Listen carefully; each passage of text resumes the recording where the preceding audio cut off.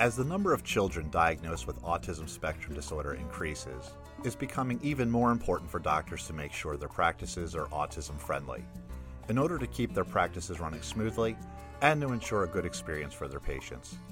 For children with autism, a negative medical experience can deter them from seeking medical care later in their lives, so making sure early experiences are positive can set them up for a healthier future.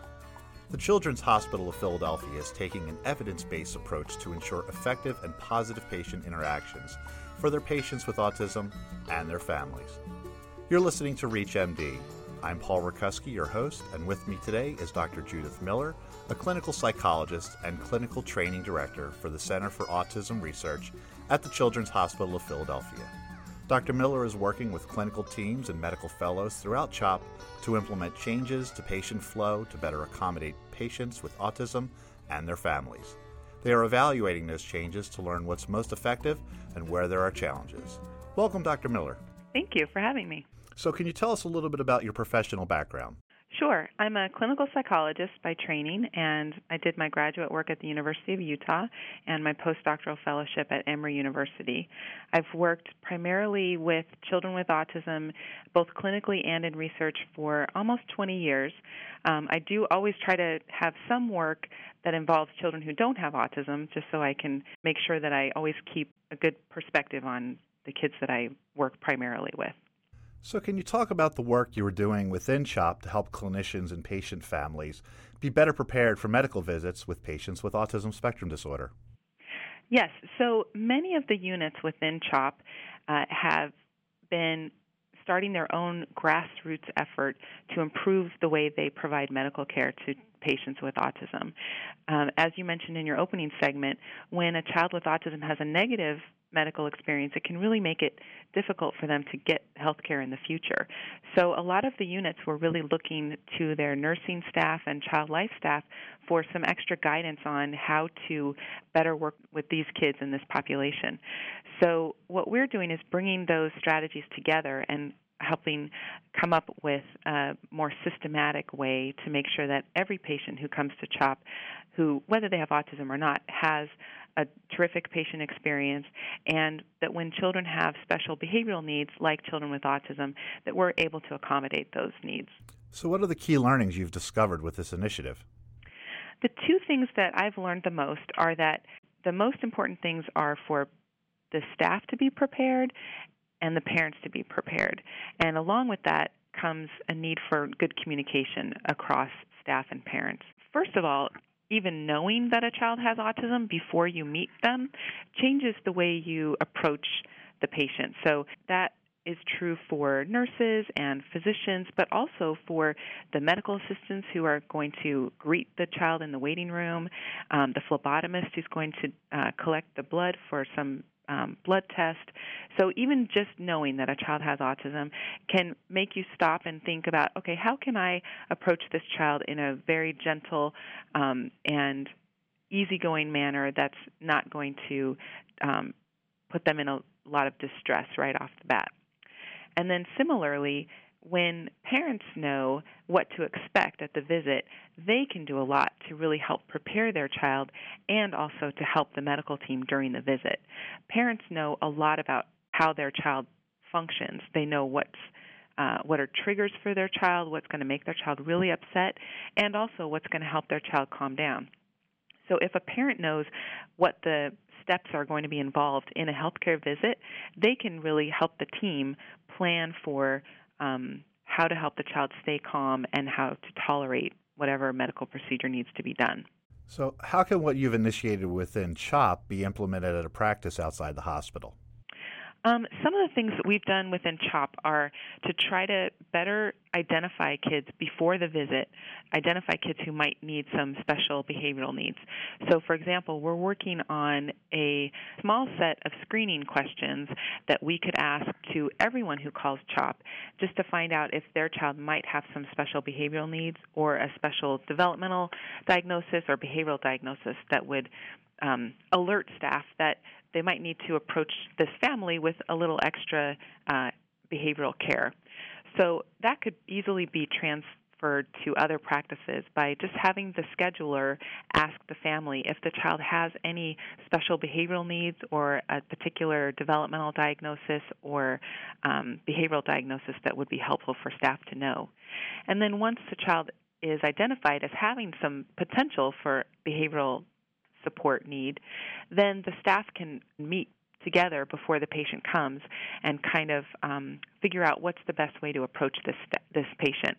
Is it best for them to schedule the patient first thing in the morning so there's less potential wait time, or schedule the child in a particular time of day that really fits in with the child's routine? So asking the parent, when is the best time for you to have your appointment? When will be the time that's least disruptive to your child's routine? So what suggestions do you have for the nurses and office staff for their interactions with patients on the spectrum and their families? For nurses and office staff, one of the key pieces of feedback we get from family members is family members really appreciate when you speak to the child. Even if the child has very limited verbal abilities, remembering that the child is the patient and interacting with the child first is always a good way to go. We also have a little saying that we have been using called get low and go slow.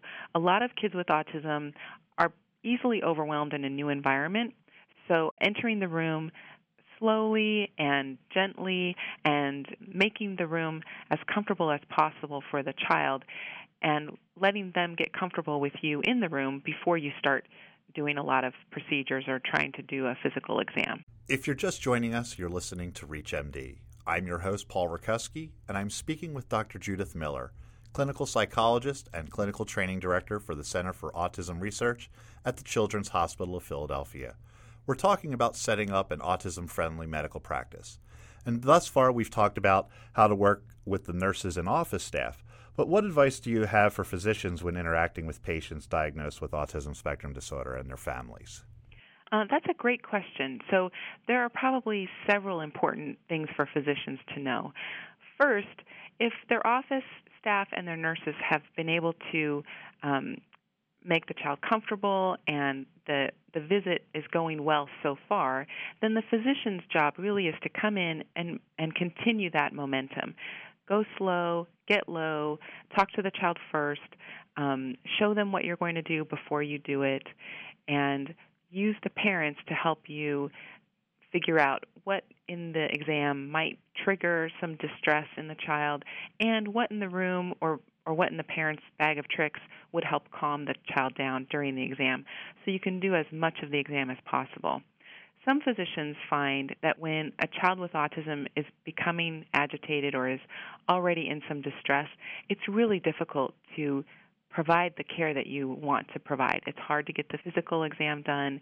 It's hard to get every piece of the procedures that you want to do done.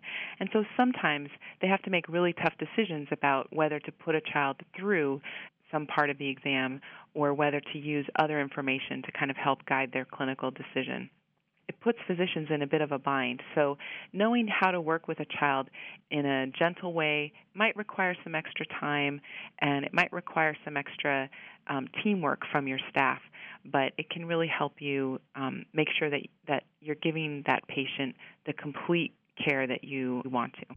So we talked about working with the nurses and the office staff and good advice for physicians, but how do you interact and give advice for parents on getting ready for their visits to a physician's office? That's a terrific question. Parents know their children the best, and sometimes that leads them to do things in pretty different ways. Some parents know that their child will be able to tolerate the doctor if they're given enough preparation ahead of time. So they'll start talking about it a few days before. They'll be really open and honest about what's going to happen and if something's going to hurt, when that is going to happen, how long it's going to be, because usually it's only a very brief procedure like an injection or something. And they'll tell the child what's going to happen afterward. So by preparing the child, they start building this foundation where the child can understand that sometimes there are some painful things that happen when you go to the doctor, but they're not permanent and they're very short-lived. Some parents who use preparation strategies like that find things like visual schedules or social stories helpful. They also sometimes use strategies like teaching the child how to count down. So maybe if they know the child is going to get blood drawn, they can say that they're going to count down from 20 or something. And so while the procedure is happening, they count down from 20 to 0, and then when they get to 0, the procedure's done. That helps the child have some sort of marker of how fast this procedure is going to be, because most procedures are pretty fast. Unfortunately, some parents have found that when they try to prepare their child, it becomes a problem. The child perseverates on it. They keep asking. They get very anxious. And so some parents don't prepare their child, and when the child comes to the doctor, everything is a surprise. Now, there's some times where that's okay, because the preparation can happen right before the actual health care, and in some cases, that might be the best approach. But in other cases, that might just teach the child that hospitals and doctors' offices are unpredictable places where sometimes something painful happens out of the blue. So I think if a parent is taking that approach, you just want to be really careful that you're appreciating that might create some long-term memories for the child that will be difficult to overcome in the future. So as a physician team, you are proactively advising parents of what's going to happen at that next doctor's visit a week or two before the visit, to then let the parents make the decision themselves on what the best way to handle prepping their child for that visit is. Exactly. And do you find in a lot of cases that the parents are sometimes more in distress than their children, that there's more angst in their preparation for bringing their child to a wellness visit or a doctor's visit of some sort? Yes, I do think parents are doubly anxious when they come for a hospital procedure for their child with autism. First, because bringing any child to the hospital is a stressful experience, but then bringing a child who has autism and who you are not sure if they fully understand what's happening, and you don't know yet how they're going to react to the situation, it can be an added layer of stress. So I think the more you do to prepare the parent, usually through the strategies geared at preparing the child, you actually help calm the whole entire family, because the child is going to respond to how nervous or calm their parents are. And the more the parents know about what to expect and how to act during the hospital visit, the more they can help their child, model for their child the right way to approach it, express confidence, and reinforce good behavior in their children, and reinforce good tolerance of the healthcare.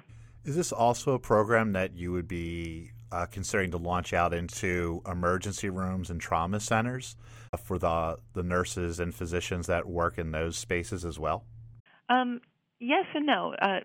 Usually when you're coming to the emergency room, you can't really prepare the same way you can for a scheduled visit. But one of the key things that emergency room staff and all staff, whether you're in a primary care office or in an emergency room, all staff should know what autism is, so that if a parent comes in and says, we're here and my child has autism, the staff will know that that's something worth discussing with the parents, so you can get some more information about how to interact with the child, and that it would be really important to alert the nurses and the physicians that the parent has shared this information, because that's going to make the visit go better for everyone. Are there any materials or ideas that you can share with colleagues looking to implement a more autism-friendly environment in their practice? There are. The Autism Treatment Network is a group that is funded by Autism Speaks, which is a widely known awareness and fundraising advocacy group. And they have put together several toolkits specifically for physicians and dentists and other healthcare providers to help them in their practice. So they have things like materials that can be used to make a visual schedule or a social story. Those are two strategies that many children with autism are familiar with, and many families with autism are familiar with, and they can be used to help prepare the child before the visit and also to prepare the parent for what to expect during the visit. So I would recommend people go to the Autism Treatment Network website and scroll through their tool bag and their toolkits, and they'll find some helpful resources. So the program that you mentioned, Go Slow, Get Low, do you have any materials or a way for physicians to access that particular program that you're doing at CHOP? Well, what we've done is we've taken the strategies of visual schedules and social stories and made them for our particular units. Right now we're working on making some general ones for primary care physicians. So I think in the next couple of months you'll see some on the CHOP internet website where practices could find a social story that would help a child go through a typical physical exam. So I think we'll have something like that in a couple of months. So this is something that you've successfully launched within CHOP. How will you plan on implementing this to external practices? Is this something that you would send people out to, or just have people come and get these resources off of the CHOP website and be able to then self-implement themselves? We think we'll do a combination of both. So we'll have on our website, we'll have some strategies for general units and primary care offices to steps for them to consider when trying to make their practice more autism friendly. And then we're planning a series of outreach activities where we'll go to different primary care practices and talk about the strategies and how to implement them in their offices. Before we wrap up, do you have any additional thoughts we haven't covered that you want our listeners to know? Sure. I think the most important thing to remember when interacting with patients with autism and their families is that every interaction creates a memory for that child. And what we want is we want children who can get good medical care when they're children, but also who can get good medical care when they're adults. There are a lot of adults with autism and other developmental disabilities who are so afraid of the dentist and the doctor that it's very difficult for them to get the medical care they need. So working with children gives us an opportunity to really make the experience as positive as possible and help lay the foundation for a lifetime of good health care. And I hope that's something that nurses and office staff and pediatricians can remember when they're having those potentially difficult or more time-consuming evaluations. They're really laying the foundation for this person to get access to health care throughout their life. My thanks to my guest, Dr. Judith Miller, clinical psychologist and clinical training director for the Center for Autism Research at the Children's Hospital of Philadelphia. We've been discussing autism spectrum disorder. Be sure to visit our website at reachmd.com, featuring podcasts of this and other series. I've been your host, Paul Rakuski, and thank you for listening.